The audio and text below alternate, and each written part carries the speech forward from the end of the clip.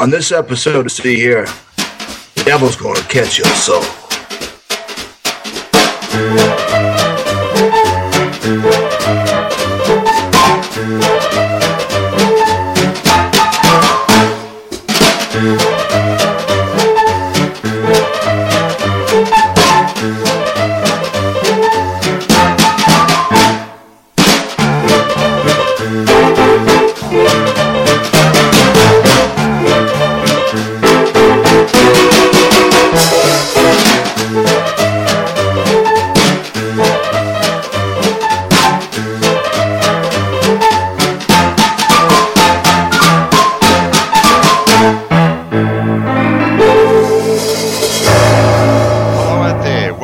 Episode 29 of the See Here podcast. My name's Morris. On this podcast, we talk about films that have a musical connection. And normally, I have two other people with me. And today, I have two other people with me. The first of those two people is in Seoul, Mr. Tim Merrill. Good evening to you, Tim. How you doing? I'm in good health, thank you. Someone else who we hope is in good health is our special guest for this show, because our other regular, Mr. Bernard Stickwell, is not in good health. He's calling in ill, and we've just been discussing off-air some modifications he needs to make to his diet to get into better health, but we won't talk about that on the show. So, as our very, very special guest and our resident scholar for today's film, Catch My Soul, allowed me to introduce to you Mr. Robert Hubbard from Topeka, Kansas. Good morning to you, Robert. Good morning, Morris. Tim, it's a pleasure to meet. It's a pleasure to talk to you. Now, and thank you for having me on. It's absolutely our pleasure. I'll tell our the story. Pleasure. I'll tell the story in a few minutes about how you happened to come onto this particular episode, but we're on it because I believe this is your first ever podcast. Actually, my second. Okay. My second podcast. My first podcast was with Mike White's. That's right. Yes. A few months ago, for the Phase 4 interview. So I'm still a newbie. Well, but wow, to be on the projection booth as a first podcast is a pretty impressive thing. So, we're honoured to have you on as your second podcast. Now, before we sort of start talking about today's film, just give us a little bit of a background, so the listener out there can sort of appreciate who you are and your connection to film and the like. So the floor is yours.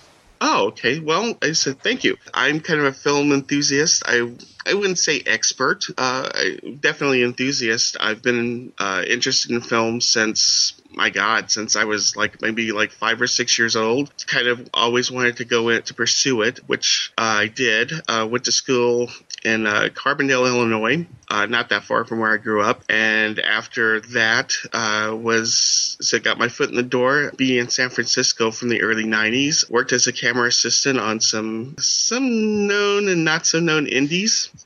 And came back to the Midwest, mid-90s, and so kind of moved over to being a script supervisor, which is what I've been doing now pretty much since the 90s. Work pretty regularly with filmmaker Kevin Wilmot, who's also a professor at the University of Kansas over in Lawrence.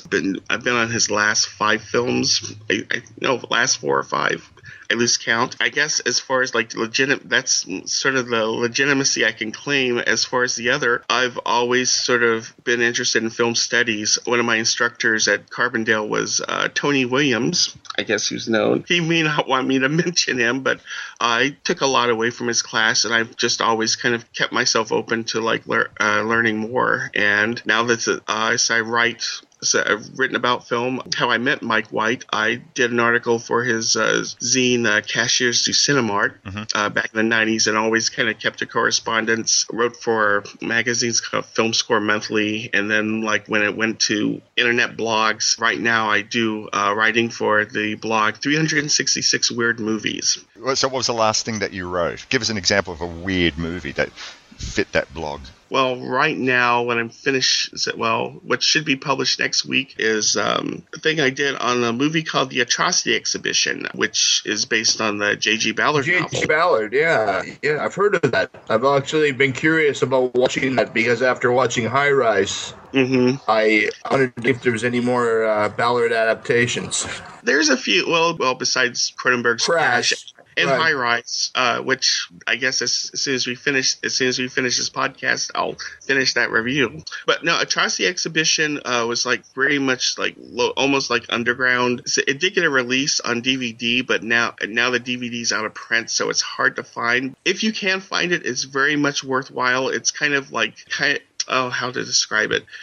Kind of unfiltered, where the others, like with High Rise and Crash, they sort of kind of filter them. It's Ballard, but it's sort of filtered through the filmmakers. Atrocity Exhibition is pretty much unfiltered Ballard, and it also has the notoriety of being the only adaptation that has a commentary track with Ballard's participation. So, to check it out. So the URL is 366 Weird Movies. So URL is 366weirdmovies.com. Okay, and that's the number 366. Yes. Okay. 366weirdmovies.com. Well, kind of a distant neighbor to the beast. All right. So what we'll do now is we'll launch into the movie that you are joining us for today.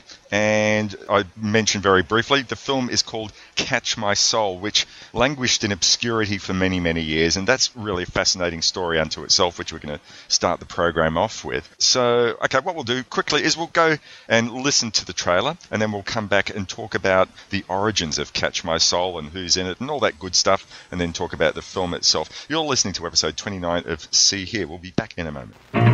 It's music. It's an experience. It's rock. It's Catch My Soul. A total immersion. Working on a building. Starring Richie Havens. Catch My Soul. A unique motion picture experience. Run, take a life. Shake it out of me. Catch My Soul. It's today. Drink the wine, bread. Tickle his fancy. Like a preacher man. Catch his soul. Catch their soul. Rated PG. If you like westerns, comedies, foreign films, horror movies, action-adventure, and classic cinema, well, we don't have much of that, but if you like ass, titties, farting, burping, puffy nipples, poop, taboo porn, muffin tops, comic books, wrestling, mustaches, pie smashed on butts, cheese, taking baths, butt sex, gagging, milk, and the American flag, check out the Silver and Gold podcast. We're the morons your mom warned you about while she was sitting on your face. Silver and Gold. We talk about movies and shit. Find us on iTunes or silverandgold.com.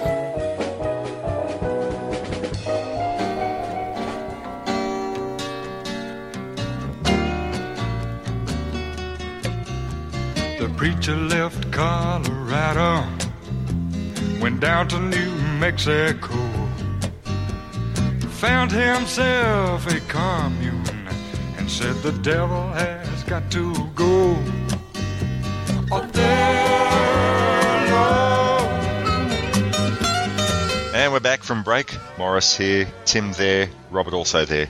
And Bernie, hope you're listening to this. Hope we do it justice. I'd be very... Hope you feel better, Bern. Yeah.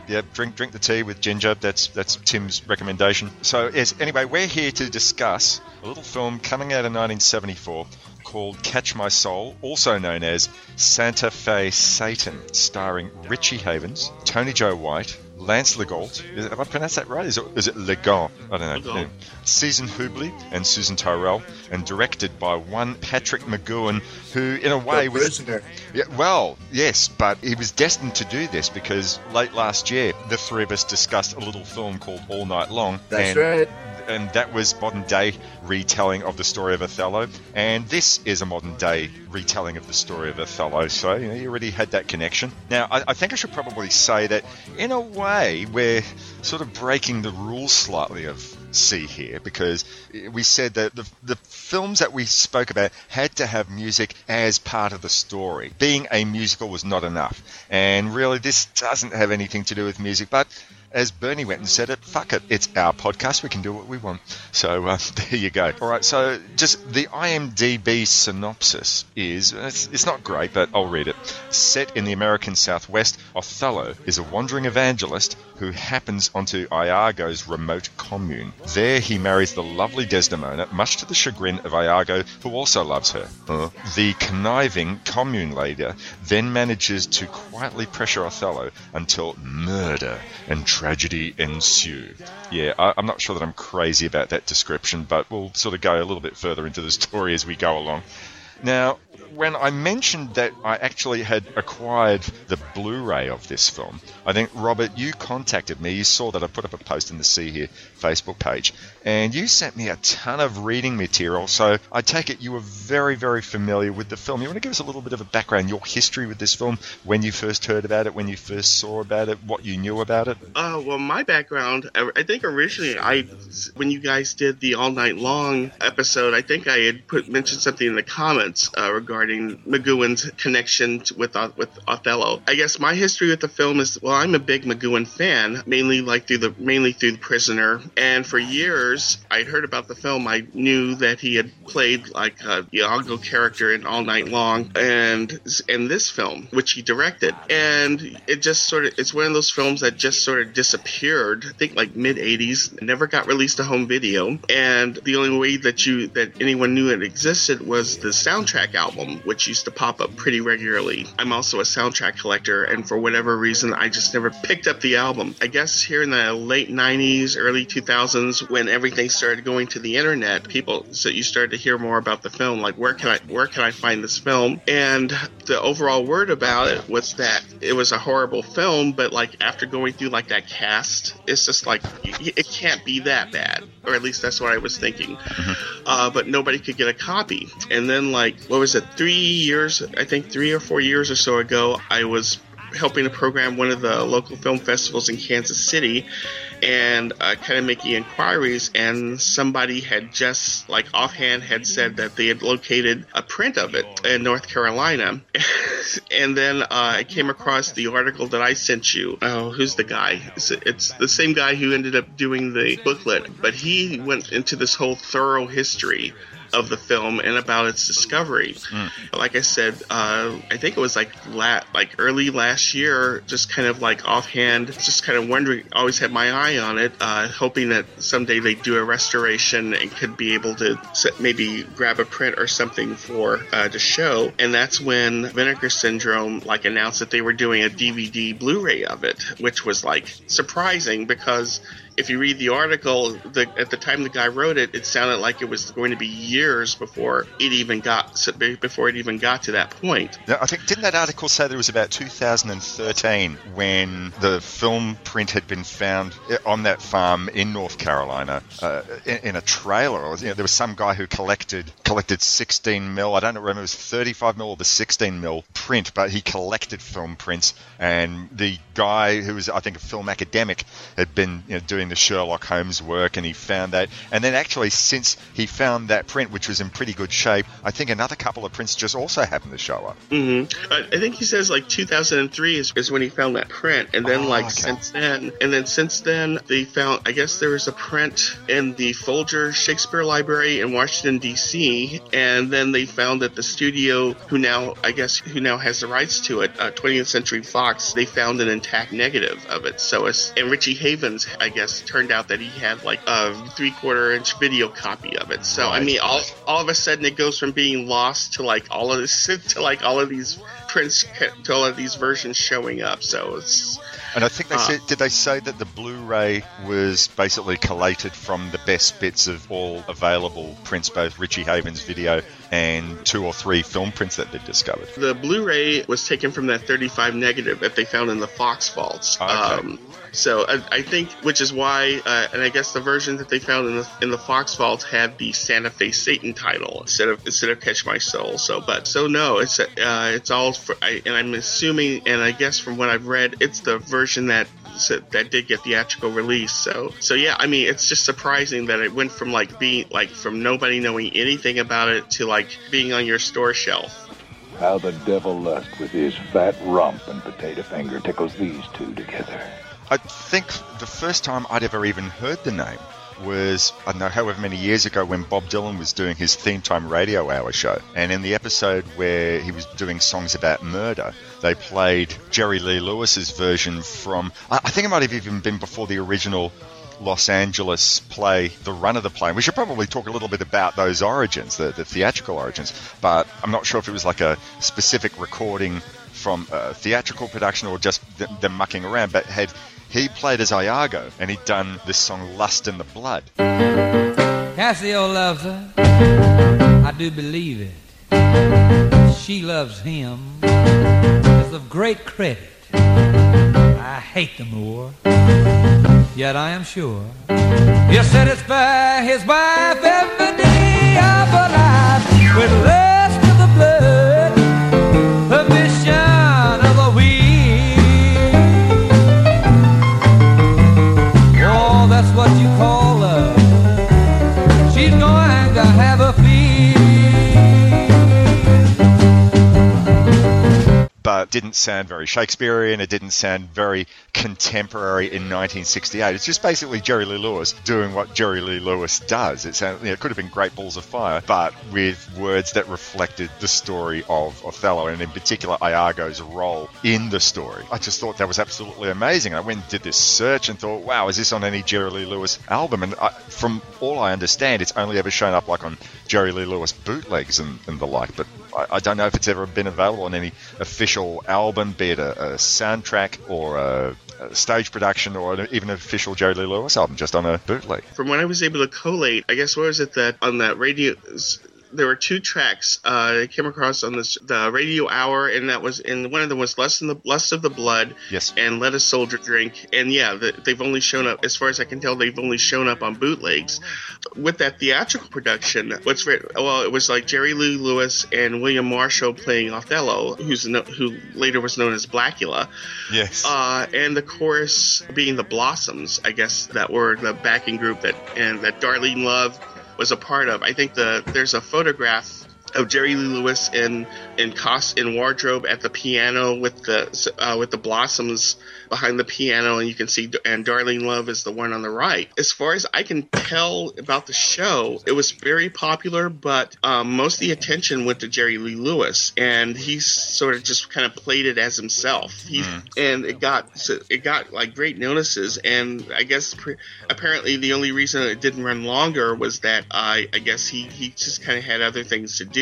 With those two bootleg songs, there's bound to be somewhere probably a recording of the entire show. Who knows who has it, or if it still exists in any form, possibly in his archives, I would think. Let me the cannikin clink, clink. Let me the cannikin clink. A soldier's a man and a life's but a span. Why then let a soldier drink? Let me the cannikin clink. Yeah! Let me the cannikin clink. Let me the cannikin clink, clink. The show had the 3-month run in Los Angeles initially, before moving to England for 3 years. So the whole news of the film being a flop, there were various circumstances, distribution problems, timing issues, but it seems like as a stage play, it actually, in its initial day, had some level of success. 3 years in England is, far from a flop. Mm-hmm. I'm just sort of wondering what went wrong. I know as well, though, that Jack Good couldn't leave enough alone.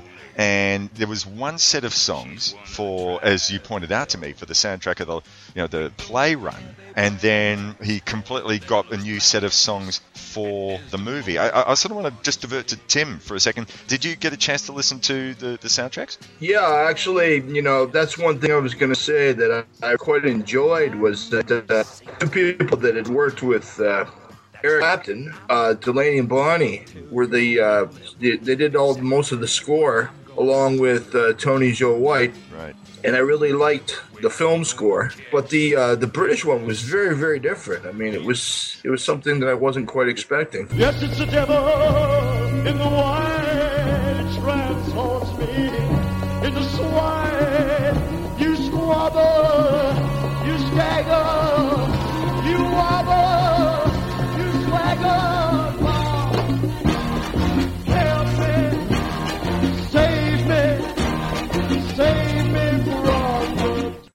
hugely different. I'd sort of say that the British one sounded like a stage production.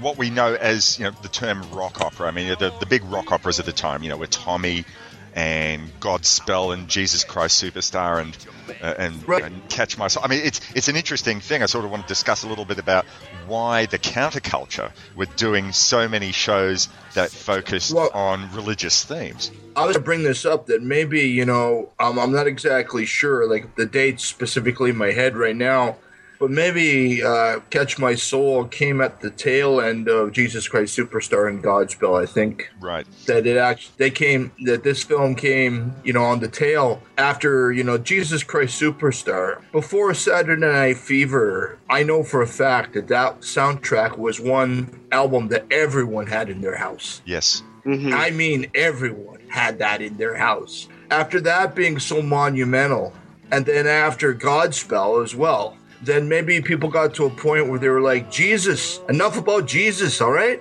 Like, you know, they're just okay. You know, we've had our fill. But I think also too that, you know, where all of them were on this kind of multi-tiered format, where, you know, you've got the album, you've got the stage production, and then you've got the film for all three of them actually. The producer, he overstepped his bounds by you know, going from changing the soundtrack, you know, like hugely from the British production to the film. But I mean, look at the differences really in the soundtrack to Jesus Christ Superstar compared to the stage production to the film, or Godspell for that. I mean, they might not be that, you know, vastly different as Catch My Soul, but I think that they are different.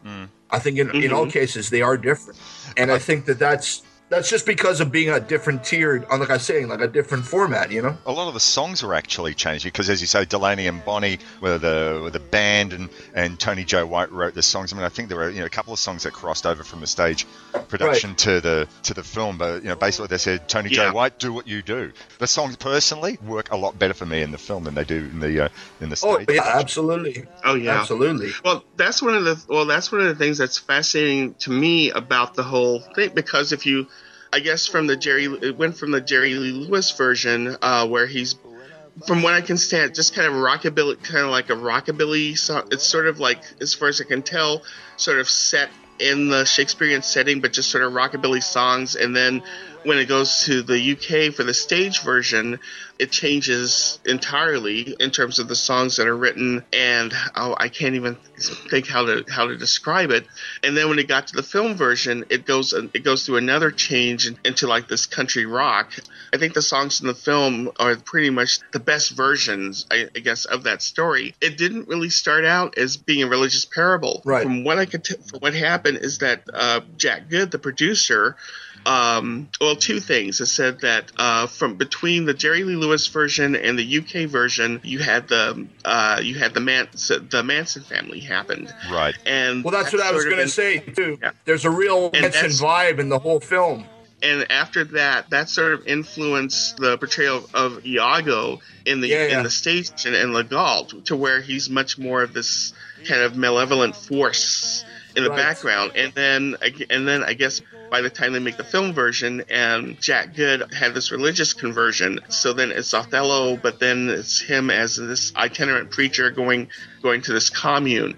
And so I guess to the point where I guess that led to some contention, because apparently, and I don't know if we can get into this later, but apparently McGowan did a cut of the film, and Jack Good apparently recut the film and added some footage. It added some foot, I guess, in McGowan's words, and sort of to the point where he wanted to take his name off the film. Now, watching it, I can't really make any. Watching the film, you can't really tell, because it seems like from the start that's sort of that the whole religiousness of it is kind of like ingrained in the whole. So I can't tell if that's true. I can't really. It's seamless. I agree. That's the word that came to my mind. It is very, very seamless. I'd say if there was anything, I would imagine there is like a scene towards the end, and I think if you've seen Othello, you know that this is a tragedy. So, spoiler alert. But the whole religious iconography at the end with the big cross and what Iago does in putting the body of a major character in the arms of the crucifix in the big cross at the end. Maybe that was it. I don't know. But yeah, you're right. The religious thematics do tend to sort of go all the way through the film, and whatever else, positives or weaknesses, I should say, that are in the film, one thing that you can't fault it on is how seamless the whole religious or anything else about it themes sort of tend to get involved in the final cut that Good has claimed to have edited. So one of the big differences in the two is that in the film you had Othello trying to kill Desdemona, but in the Jerry Lee Lewis version, I think it was him trying to kill Desdemona. Never mind. Yeah, it was kind of apropos. They had Jerry Lewis in there. I thought, yeah.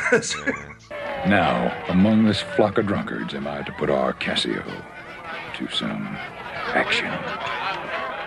All right, so yeah, I thought this film, the opening with Legault as the devil, telling the narration, he's the main orator through the whole film, kind of, laying out the way that it's going to go down. And I really like the way that the film does that in the beginning. I like how they start with the devil as the narrator for the film. He's the main orator that runs through the entire film. And I think that, with most Shakespeare productions, they always had that kind of that throughway, that spine, that one character that always kind of guided the play, and kind of, let everyone know what was to come or the intent or, their plan. And I really like that, how it goes down. I mean, and I really think initially you can tell with his narration, you can tell that was all written Tony Joe White. Because it's just the way that Tony Joe White's kind of rhyming and the way that he writes that swamp rock, and a lot of the way that I think that what's his name, Iago, the devil, he's the way he comes across. Initially, I thought he's almost like Tony Joe White. Like Tony Joe White's playing the minister, and he's playing the straight guy, and then this cultish dude comes in all sly like a snake. But I just thought that his kind of, it's not narration per se, it's not singing, it's almost like it's breaking the fourth wall. He's speaking, rather singing to the audience. I was going to say that the notes that Robert had sent me that made one very good point in the fact you sort of get two perspectives, because there's one song called Catch My Soul, which keeps getting updated throughout the film, and that's Iago's perspective.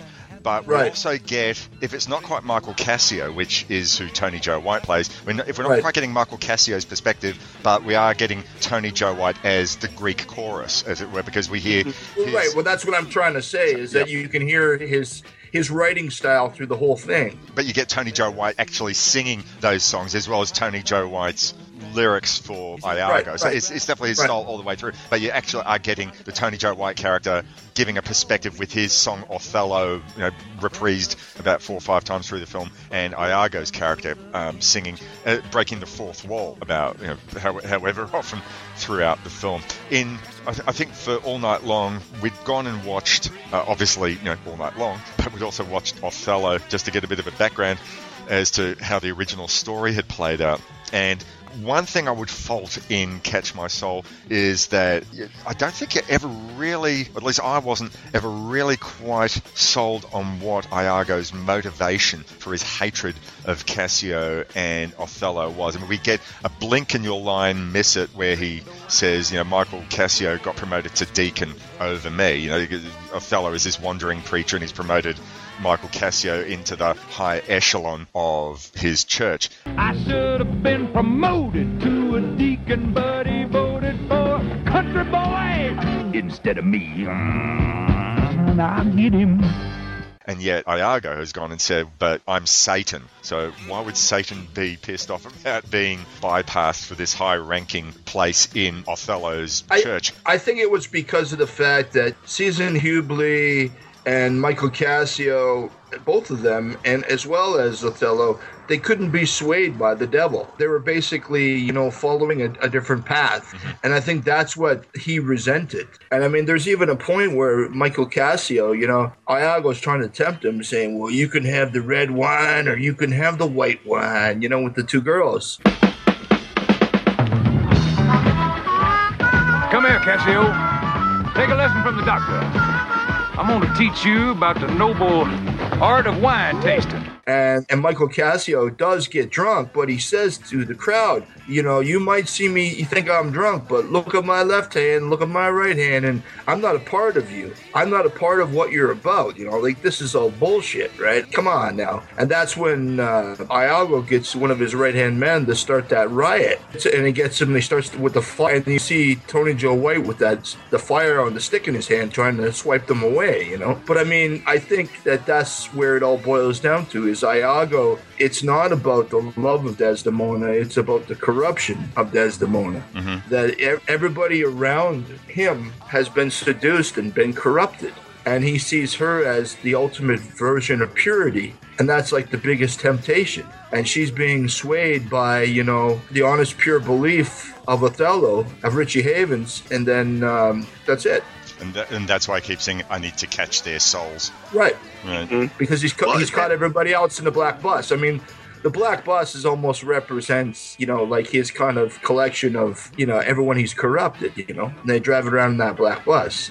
Well, that's what I was going to say. It mentioned with that black bus, and I guess what they call in the film the Tribe of Hell, which are all these, I guess, Iago's followers. It's very unclear because I think with the cutting, but I always got the impression that when the film opens, that part of what sets him against Othello is that Othello essentially comes in and kind of takes over this group that Iago's trying to corrupt, and that part of it is basically him trying to corrupt Othello and all of the work that he's accomplished. Sure, because he's saying, damn, he works fast, in just 2 days he had that church put up and all that. And there's the one point where, he's sitting down playing acoustic guitar and Tony Joe White gave him the guitar. And Richie Havens starts playing and everybody's just looking at him stunned when they're just hearing him play this peaceful little song. And then that's when Iago actually says to one of his cronies, go and get the boy. So yeah, you're right about that. Actually, I think there was a great line which I'm pretty sure I'd made a note of somewhere. I can't find it, but he says something to the effect, one of his Tribe of Hell. He says, these Puritans make dull wedding guests. Go off and get the Tribe of Hell to liven things up. Right. And have some souls that must be saved, and have some souls that must not be saved. But for my own part, and no offense to the pastor or any man of quality, I hope to be saved. Before we sort of pursue some of the other themes in the film and the film itself, I want to talk about another man who we haven't actually mentioned yet. Very, very important man in the creation of the look of the film, and that's Conrad Hall. The photography in this film is absolutely stunning, absolutely gorgeous. Right from those opening shots, you get the sunrise on the horizon. The shot of the remains of the old church.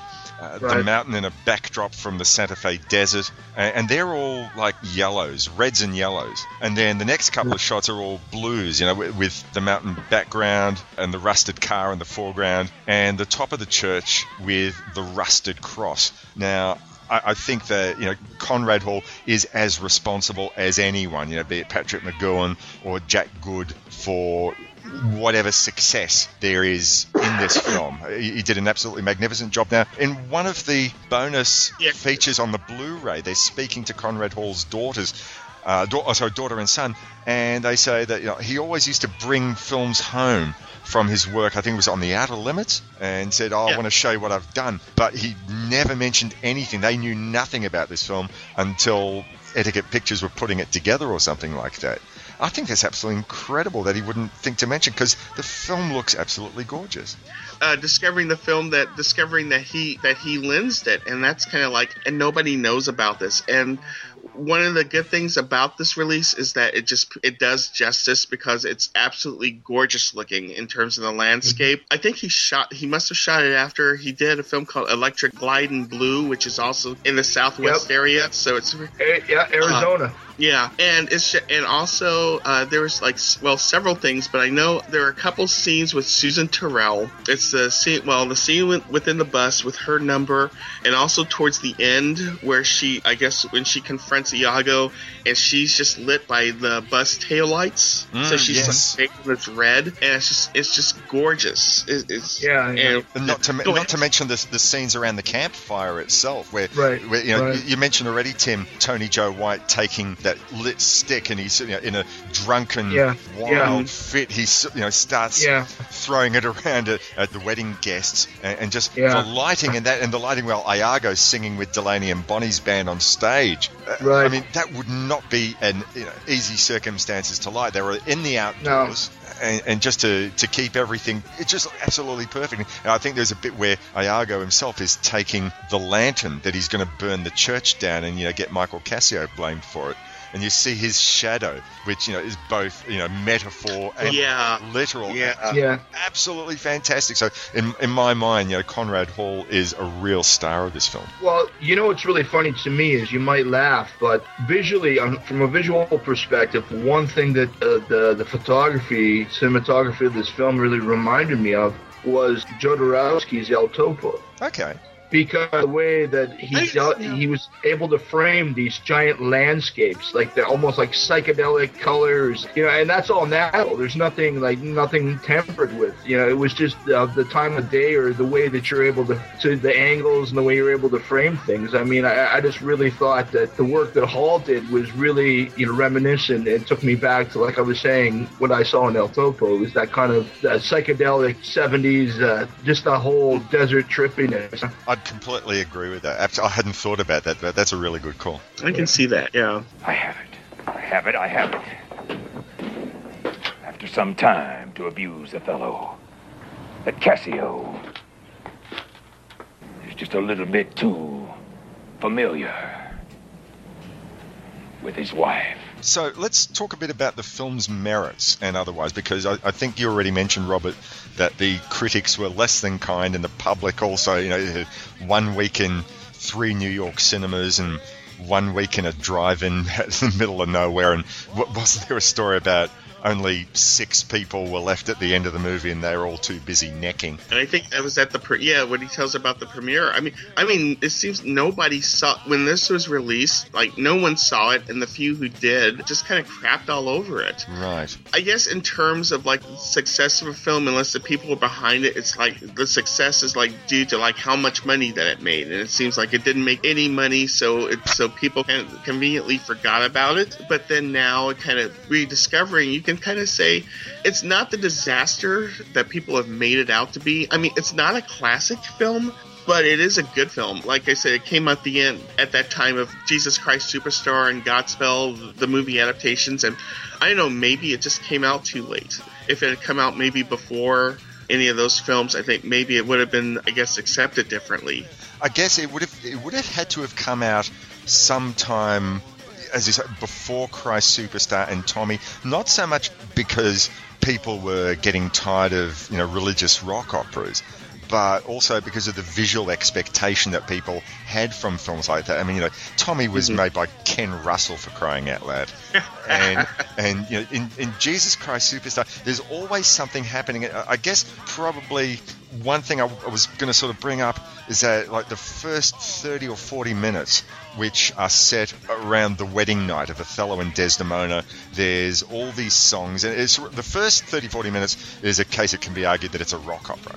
And the rest of the film, I mean, there's still songs, but it's more dialogue driven, and it's more about Iago's plan and putting in effect to put the wedge between Othello and Desdemona and, use Michael Cassio as his pawn. They're almost like 2 different films. The first half is, as close as this film gets to spectacle, and the second half is more plot-driven, and I just sort of wonder whether the film can't quite work out what sort of film it's trying to be. And I think that's probably its main fault. But on the other hand, not enough people saw the film to be able to sort of come to that determination. So I'm wondering, like 3-4 years ago, when people actually finally got to see it for the first time, or however many years ago when the film prints were discovered, why the film scholars were all of a sudden more kind to it. You had your film critics like Vincent Canby back in '74 who said this is the biggest chunk of shit out. This is quite obviously not the case. It is a flawed film, but it still has its merits. But what's the difference between a 1974 film critic and a film critic in the 2000s? It's not a traditional musical in any means, and I think maybe because of the 45 somewhat years between that, maybe they're more accepting of non-traditional musicals. That might be a little of it. The music still holds up. The music's fantastic. It's wonderful. Yeah. But I mean, you look at something like, for example, the Rocky Horror Picture Show, right? When that came out at the time, it was an incredible bomb. And people really didn't think that much of Rocky when it came out. I mean, it came out to almost like no acclaim, the film. And then, so many years later, it gained its legendary status. And that was when people examining things when you're too close to them, and you need the years or the time to really ruminate over, I don't know, or is it maybe just different generations, the need to look at things? It's an interesting question. Tim, I was actually sort of thinking all along that another film, not story-wise, but in terms of really putting something out there that was a lot different, was another film that we've discussed on the show, and that's Phantom of the Paradise. Absolutely. I was just about to say, that's another one that was really trashed initially when it came out, and De Palma wasn't given any real credit for that. And then years later, now generations afterwards, people are just saying, it's a cult masterpiece. So, and I mean, here's the thing too, right? That's interesting now. Like, I was just thinking about today while watching this, is that, in the 70s, people were really allowed to fly their freak flag or just try something different. I mean, the 70s it was a whole era of experimentation, and I mean like cinematic experimentation, where today it would just be like, well, how much is it going to cost? Well, screw your dream, it's too expensive. But back in the day, it was like in the 70s, where people were able to get up enough money to try to do something different, or in a lot of ways, they wanted to try to meet that hip counterculture at the time. And and they thought they would be embraced by the hippie era, and or else, people that were more into experimental art. I couldn't see somebody, even that, who was it? Michael Fassbender, that just Macbeth, right? Yes, that's right. Yep. Okay. I couldn't see, anybody doing a musical version of Macbeth, like a theatrical version of Macbeth today, or even any Shakespearean thing. It just wouldn't fly. I think the last thing that they successfully tried to do like that was that film with Leonardo DiCaprio and I forget the girl's name, the Romeo and Juliet. The one? Yeah. Baz Luhrmann, yeah. Right, that was the Baz Luhrmann one. That was the last thing I can remember that was really significantly done that really kind of touched on Shakespeare like that. But anything beyond that, I can't see that being done today. I don't know if you're ever a fan of the TV show Moonlighting. I certainly was, with Sybil Shepherd and Bruce Willis. But there was a fantastic episode where there's a young boy who's watching television, and in a very meta moment, he's watching Moonlighting, and his mother says, you have a Shakespeare test tomorrow. Turn off Moonlighting, go up to your room and study. So he goes up to his room and he's studying The Taming of the Shrew, but he's imagining the Sybil Shepherd character and the Bruce Willis character in the title roles, and that ends up being sort of like a Motown musical, so a Motown adaptation of The Taming of the Shrew, and that was done very, very well. But because it was just an episode of a TV show, unless you're a fan of the show, it's probably not known in wider Shakespearean circles. Atomic Shakespeare. That was the name of the episode, was it? Yeah, I would say if anyone, one interesting thing is that it also has how Shakespeare sort of adapted for its time, because you had All Night Long, which is sort of in the jazz beatnik area, and then Catch My Soul, which is kind of like country folk. I guess if anybody was going to tackle it now, it would be done in hip hop. Right. Oh yeah, absolutely. But then there was the other one that really didn't even, I just thought of, that didn't even have anything to do with music, but it was the Gus Van Sant film with Keanu Reeves and... My Own Private Idaho, yeah. Right, and that was all based on Shakespeare as well. Yeah, interesting. Pastor, what do you say, Iago? Did Michael Cassio, when you wooed my lady, know of your love? He did. From first to last, why do you ask? I did not think he'd been acquainted with her. Oh, yes. Indeed. Indeed? Indeed? Is he not honest? Honest, my lord. Honest. My lord, for all I know. What do you think? Think, my lord? Think, my lord? You know, you do mean something. I heard you say, but now you like not that when Cassio left my wife.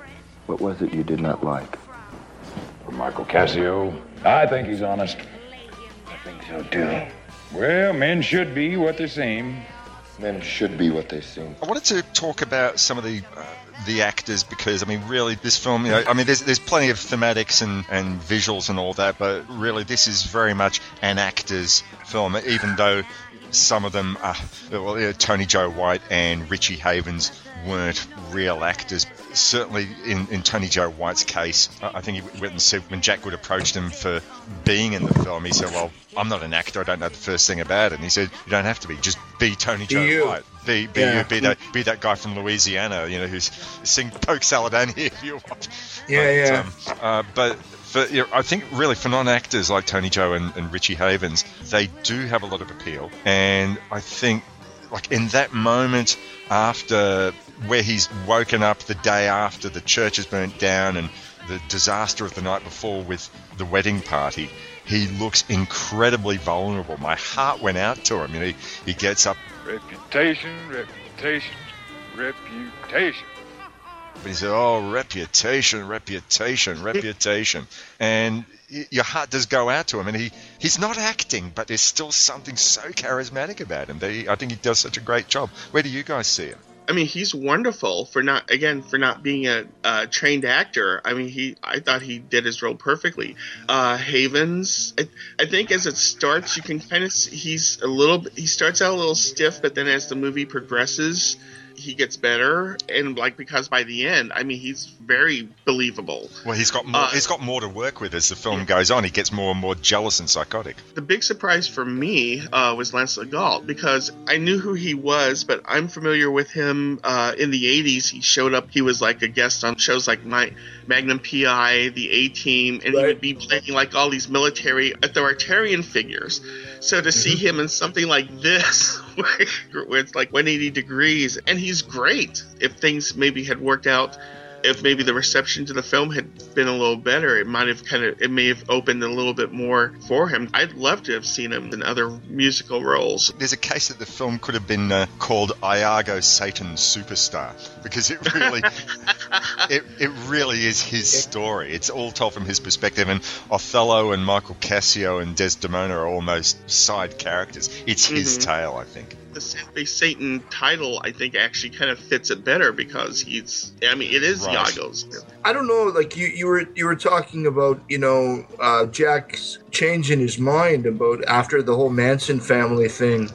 And it really makes you wonder whether or not he really told him to play it like Manson, to play the Iago role just like Manson, because it's so, it's so obvious to me. There was parts where, when Richie Havens is playing and guitar by the fire, and you see all these just like disheveled guys with beards and all these like mobs and mobs and mobs of like long-haired girls and these thin, reedy guys, and I'm just like, holy shit, man, this is like 1969 all over again.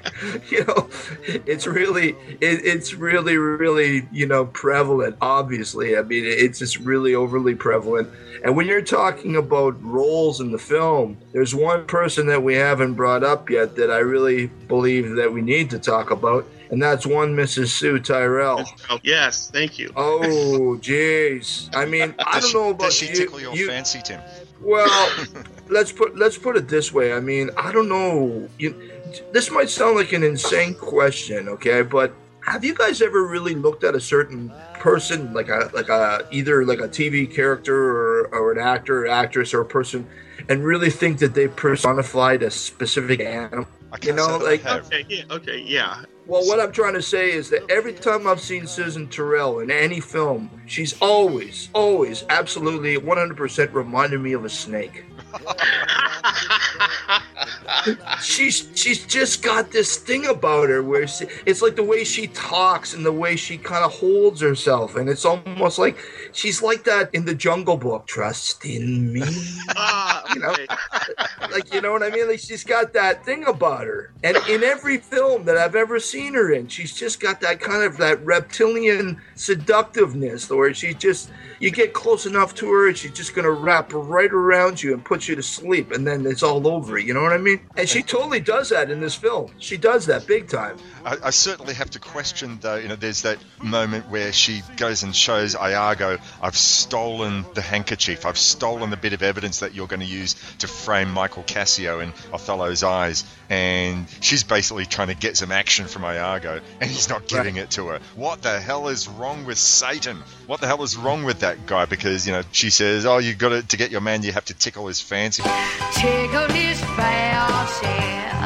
Don't you worry about your method or your style. Tickle his fancy, and he will come around every time. What the hell? Why couldn't she tickle his fancy? Right. I was actually going to make a point about Susan Tyrrell, is that even though this is sort of an updated adaptation of a Shakespearean text, which sort of means that you can do whatever you want with the role. If it's going to be modern, you make it modern. But did you guys sort of feel that Susan Tyrrell's acting, certainly in the latter stages where she's telling Othello what a fool he was for believing the lies that Iago had gone and thrown on him and cast aspersions on his own wife, I felt her acting was the most Shakespearean. She'd stuck with the Shakespearean approach. It's just the impression I get. Nay, his pernicious soul wrought half a grain a day. He told a lie, an odious, damned lie, a wicked, wicked lie. No. She fought with Cassio. No. She was too fond of her filthy bargains. Did that sort of go in your minds either, or? It was funny because, you know, I'm not saying that all of Shakespeare is full-on frothing and, you know, like overblown, but I found that through the majority of the film, everybody seemed to be laid back. You know, everybody really seemed to be taking it at their own pace. And, you know, everything seemed to be very kind of matter of fact. But whereas at the end, like you're saying, when she's on Othello's back, like, yeah, you fucking you know, like, and she's just, that's when it really sticks out like a sore thumb, because the rest of the film, like I'm saying, is kind of like, you know, yeah, he's a preacher man. Hey, like everything's so low key. Whereas when she really pours it on, that's what a lot of times you see in Shakespearean theater, is when they have those moments where people are distraught, or they really want to enunciate, or they really pour it on to let you know, like, you know, this is, can't you see, you fool? Like, don't you know what's going on? You know. But they're building up to this point. I mean, look, I was going to say that this story requires a lot of tension, and to be absolutely honest with you, I think there was so much of the laid back stuff, they struggled to build up the tension. So right. Effectively gone through all this, you know, laid back, hey, yeah, man, you know, your old lady, she's hanging out a bit with Michael Cassio, to, oh, you horrible wench, you unfaithful snake, and right. Susan Tyrrell is Amelia saying, oh, you fool, that you would believe my wicked, wicked husband. It's sort of like they've gone, I think, as you've said on more than one occasion, Tim, yeah, there was, we got to the taste of the steak, but without the sizzle. Right. There was none of the build-up that was really required, and I think that's, for me, what the big fault of the film is. I mean, really, the film is not the disaster that it was made at all those years ago. No. And actually, I would truly say, we're going to come down to this soon. Yes, I like it, and yes, I would recommend it. But that is certainly a big shortcoming of the film, is the tension. I don't know if it's because of the acting. I don't know if it's because of the pacing. Maybe another viewing will reveal it to me. But I think that was its major fault. But where it had to explode at the end, well, it did. And that was at least to its credit. The one thing I wanted to add about Susan Tyrrell before we move on is that I guess for most of the film, you're not really sure about where her sympathies lie until like towards the end, and she kind of goes over. And I will say that in terms of the performance, I think she's pretty much the most accomplished actress who's in the cast. And compared to her other roles that she's more known for, it's certainly one of the most restrained performances that she's done. Oh, yeah. She gave it to Cassio. No! I found it and I gave it to my husband. Yeah, you're absolutely right, Robert, about, this being one of Susan Tyrrell's more sedate performances. Because, I mean, if you'd seen her in Forbidden Zone or Butcher Baker, Nightmare Maker, or there was that Bukowski adaptation as well, and she really dials it back on this one for sure. Holy moly. So I think probably one more actor that we need to mention is that Susan Hubley in her role as Desdemona. I mean, where do you guys see... Oh, actually, we haven't spoken about Richie Havens properly either, but Susan Hubley. What did you think of her as Desdemona?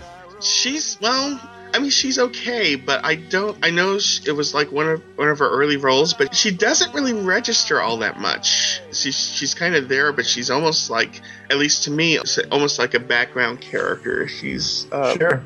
But I don't know if that's entirely her fault or just sort of or the nature of the role too, because she's just sort of like, essentially she's like the girl. If this was like a regular plot, she's just like the girl. Yes.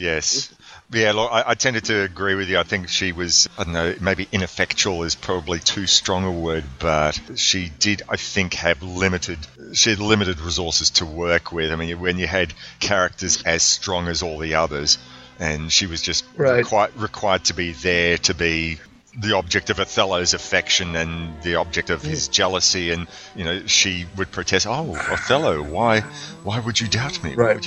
She didn't really do terribly much with the role, but I don't know, as you say, Robert, whether that was due to the way it was underwritten for her, or because of Patrick McGowan's direction, or just she was limited. Well, what you were talking about earlier about the tension and then the build-up and then the payoff and how it really didn't come together, it really wasn't that effective. Well, this is clearly evident in the performance of Susan Hubley too, I think, because when you see her kind of almost like a mouse, and when it's really time for her to proclaim her innocence, she's just like no, pray, I didn't do it, I didn't, honest, no, I didn't, like it's just kind of like, it's not very convincing. With the original Othello, I mean, Desdemona is like, I swear to God. It's like, no, I would never, and with this is kind of like, no, I didn't do that. No. Like it just seems like it's not. She wasn't really effective. She really didn't put it out there. She had that pixie haircut and looked very much like Mia Farrow. I wonder how Mia Farrow herself would have done in the role. I was going to say that in the beginning, you said that she looked a bit like Mia Farrow, but also, was it just me, or did she really remind you of a nun in the beginning? Yeah, I guess. Yeah. She really reminded me of a nun. And Richie Havens as, like the priest, like there was that kind of like, because she had that almost like she was wearing a habit in the beginning. Oh, for the wedding sequence. Yes, right. But it was like but it just reminded me, like, she looked so much like just like a nun. Like she just looked like asexual. She did. She just got, but she just totally looked like a nun to me. And it was just interesting how Desdemona had been portrayed in different versions of Othello. And to me, in this one, it almost looked like the priest and the together. And that's kind of... Yeah. That is interesting, because for all the talk, when you seeing them together, it is sort of an asexual pairing. You don't really get the sense of heat. No. I guess in past iterations of Othello you would probably get from the pairing. I'd be interested to know, given Jack Good's alleged editing of the film to bring it in more into line with his newfound born-again religious beliefs, whether there had been maybe some sort of sexual heat in the original Patrick McGowan approved cut of the film, and he dialed that back just so it wouldn't offend his newfound religious sensibilities. The last thing I want to say about this before we wrap up is that, you know, when you're touching on Jack Good's, like, his religious beliefs, the one thing that I find interesting in this adaptation of Othello is that in the Shakespeare tale, Othello was a military man. So you know that in the beginning he has the potential for violence. Right. He has the potential to kill. But in this, it's like Richie Havens is supposed to be like the lamb. You know, he's supposed to be the man of peace, you know, and you really don't think that he has that potential to do that, right? So, I mean, it's kind of weird in a way. I mean, I can see it, yeah. You could say, yeah, an army guy could kill, and it's also ironic when a priest winds up killing somebody too, sure. But I just thought it was kind of weird how, you know, with the original story that, you know, that, you know, Othello has that in him already there. Whereas, you know, with Havens as the priest, there's just this, you know, like, oh, hey, brother. Hey, you know, like he's just got that whole, okay, where's this coming from? You know, like, you know. I'm no theological expert, but it seems that, well, a few weeks ago I went and watched Martin Scorsese's The Last Temptation of Christ. And that was all about, you know, Willem Dafoe as Jesus trying to fight his deity side versus his human side. And the character of Othello here as the priest, yes, he's working hard to be, you know, this man of God. And yet there's his all too real, very human side which he's fighting, and then that comes to the surface, and that involves jealousy and being easily led by an evil man such as Iago or Satan, as it is. And, you know, we all often hear about, you know, religious figures saying, I have to fight to resist Satan. They never say it's an easy thing, and ostensibly Othello failed. So that's in that regard, it's quite believable. But once it comes to the fact that they didn't ratchet up the tension, like what we saw in All Night Long, or indeed in Shakespeare's original version of Othello. Right. Cassio, I love you, but nevermore shalt thou serve me. All right. So final thoughts, Robert. Your final thing. Would you recommend this to the casual film go, or people who like musicals, or what would you say to someone who came to you and said, look, I've heard of this film, should I watch it? What are your thoughts? I would recommend the film, I guess, to the casual viewer. I think any big music fan definitely, they would know of Tony Joe White and Richie Havens. But yeah, I mean, like we've said earlier, it is a flawed film. But what film isn't flawed? It's nowhere near the disaster it's been portrayed as, and I think there's enough interesting variation in the tale, I guess, to make it worthwhile viewing. Absolutely. Tim, your final thoughts? Yeah, I mean, this is a film that I wasn't going in expecting a heck of a lot, to tell you the truth. Again, like we said earlier, there had been, you know, the whole 70s religious musical revival, like that whole, you know, Godspell and Jesus Christ Superstar, and I just thought, okay, this is going to be some singing and dancing in the desert, and it turned out to be something that was very different from that, and I really thought that I was really quite impressed, actually, not as much by Susan Terrell, but the other characters as well, because there was, like you said, Tony Joe White didn't have an acting background, and it was the first time that I'd seen what was his name, Legault. Yep. Mm-hmm. Yeah, you know, as the first time I'd seen him, and I'd really thought, man, this guy is pretty slippery heel. I mean, I thought he was casted perfectly. And anyway, I would highly recommend that people looking for some alternative 70s cinema. There's a lot of people out there that think they've seen it all. But I would actually really pair this up with, there's a film that's really cool that a lot of people haven't seen from the 70s called Zachariah. That's kind of a psychedelic, electric western, kind of a psychedelic, trippy western. I would highly put this on a double bill with Zachariah as something that a lot of people haven't seen, but it's worth checking out. I haven't even heard of that one. Wow, I'll do some searching. Yeah, look, once again, as I said earlier on, this is a film that I'm not going to build up to the skies, but certainly I'm so glad I bought it. I'm so glad that we're discussing it. And yeah, it does have some strong flaws, but it also has some really terrific strengths. I've read some reviews where people say, yeah, just ignore the film, go get the soundtrack. And whilst I would say the soundtrack is probably its greatest strength, really there is plenty of merit in watching this film, and I think we've sort of pretty much adequately covered what it was that we liked about the film. And it is a visual feast, and you're really, at its core, it is the story of Othello, regardless whether it's told in the greatest way that's ever been done on film is, another matter, but it is the story of Othello. And if you're a Shakespearean fan, you should probably check it out. And if you're a fan, as you've said, Tim, of 70s alternative cinema, if you're a fan of these great stories, the story of the lost film and how it was found, you owe it to yourself to check this out. So yeah, I'd give this a thumbs up, absolutely. And full credit goes to Etiquette Pictures for really digging this up and putting this out. I mean, I think one of you said, yeah, this came out via Vinegar Syndrome, and I think Etiquette Pictures is their more, inverted commas, respectable arm or something like that. But if you go to the Vinegar Syndrome website, you should be able to order it from there, and I highly recommend that you do. And really, full kudos to them for making this film available to the general public, because you're not going to be able to get this in.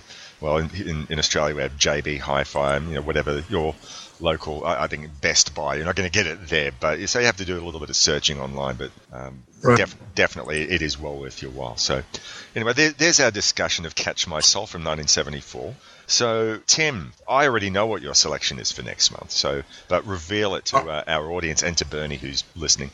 Well, summer is upon us, so I thought that in appropriate hot, sweaty fashion, I figured that we'd go with a class, something that I've been dying to talk about with you guys for a long time, and that is classic midnight movie, The Harder They Come. I'm going to have to start singing a little Jimmy Cliff here, I think. Probably on the outro. Nice. Yeah, this is a film that I've loved for years and years, and I mean, we'll get into it next month, but I tell you, I put this soundtrack head and shoulders above anything else out there. I'd say next to the Woodstock soundtrack, but I'd put the Harder They Come soundtrack right up at the top. Wow, that's a big call. But there are some great songs on that soundtrack for sure. So all of them. I confess. I mean, I know the music, but I have not seen the film. There's so many Pantheon films I have not seen, but I'm immensely looking forward to that. And I should say that we do have another special guest next month. I've invited Terry Frost of Paleo Cinema. I remember hearing him talk about the film last year. Every week he does a half-hour presentation on ABC Radio Darwin. You can listen to it on the net. Just look up abc.net.au, ABC Radio, look for local Radio Darwin, and I think 9 o'clock local time, Terry speaks with whichever presenter. I know that there's about 2 or 3 different presenters who host the shows on Thursday nights, and sometime last year he spoke with a lady called Liz Travascus about The Harder They Come, spoke very eloquently, so I thought, well, I've always wanted to have Terry come and join us, and this just seemed the logical film to bring him around. He's got a lot of interesting stuff to say, so looking forward to having him join us. So absolutely. A great call. And once again, Robert, thank you so much for your debut. Hopefully it's not your last. Hopefully we'll have you back for another. Oh, absolutely. I've enjoyed my time. I hope to talk with you guys again, and hopefully with all three of you.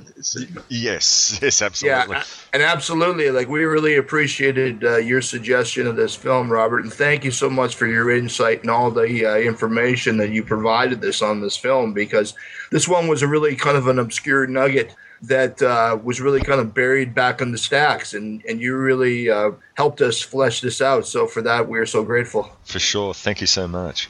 Thank you, guys. All right, so that's the end of this episode, and so we'll be back in July. We're in June, aren't we? Yeah. Okay. Yeah. We'll be back in July for episode 30 of See Here podcast. So until then, please watch wonderful movies, listen to some great music, listen to some great soundtracks. And don't let the devil catch your soul. Yes, go and go work on a building. And that's right. Until next month. Thank you. We'll catch you then. Okay, cheers. Cheers. Cheers. I have a feeling I love her too. You know I do. Not out of lust, but 'cause I must. Or I suspect the lusty Moor between my sheets has done my office more than once before. With lust of the blood, a mission of the weak. That's what you call love. He's already had his feet. It's NFL draft season, and that means it's time to start thinking about fantasy football. FantasyPoints.com features industry-leading experts and prognosticators using proprietary hand-charted data to help you score more fantasy points. FantasyPoints.com is the place to go for whatever kind of fantasy football you play. Whether you play fantasy football, daily fantasy sports, or do a little bit of everything, Fantasy Points has the meticulously researched content to guide you to victory. And why wait for the fall? Fantasy Points also covers the new spring football league, the UFL. Join the guru, John Hansen, Scott Barrett, Joe Dolan, and other massive names in the fantasy football universe with an exclusive offer. Use code Pantheon for 15% off any Fantasy Points package, including the all-in package, with access to every article, tool, and data nugget that Fantasy Points has to offer. That's FantasyPoints.com and code Pantheon for 15% off at Fantasy Points. FantasyPoints.com, code Pantheon. Score more fantasy points.